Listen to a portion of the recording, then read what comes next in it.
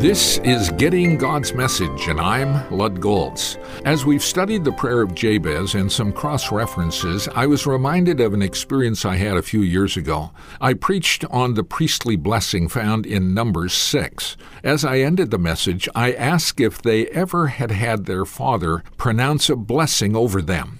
If not, did their mother ever do this? Has anyone ever done this for them? If not, would they want me to pray the priestly blessing over them? I was amazed when a large number of the congregation stood. We have 2 worship services. I did the same thing in our second service and was surprised to find the same response. Shortly after that, I went on a trip to a number of countries with different cultures. I determined to repeat this in each place where I spoke.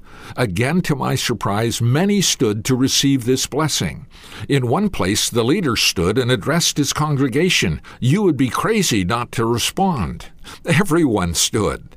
Often tears were evident in the eyes of the people, so I thought it would be appropriate to close this brief study by asking you, the listening audience, if you would want me to offer a prayer of blessing over you.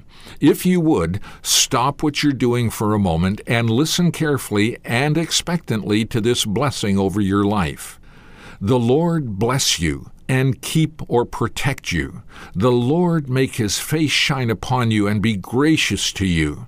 The Lord turn his face toward you and give you peace. I would like to hear from you if you responded to receive God's blessing over your life. Email me, ludgoltz@outlook.com, or contact me through my website, gettinggodsmessage.org.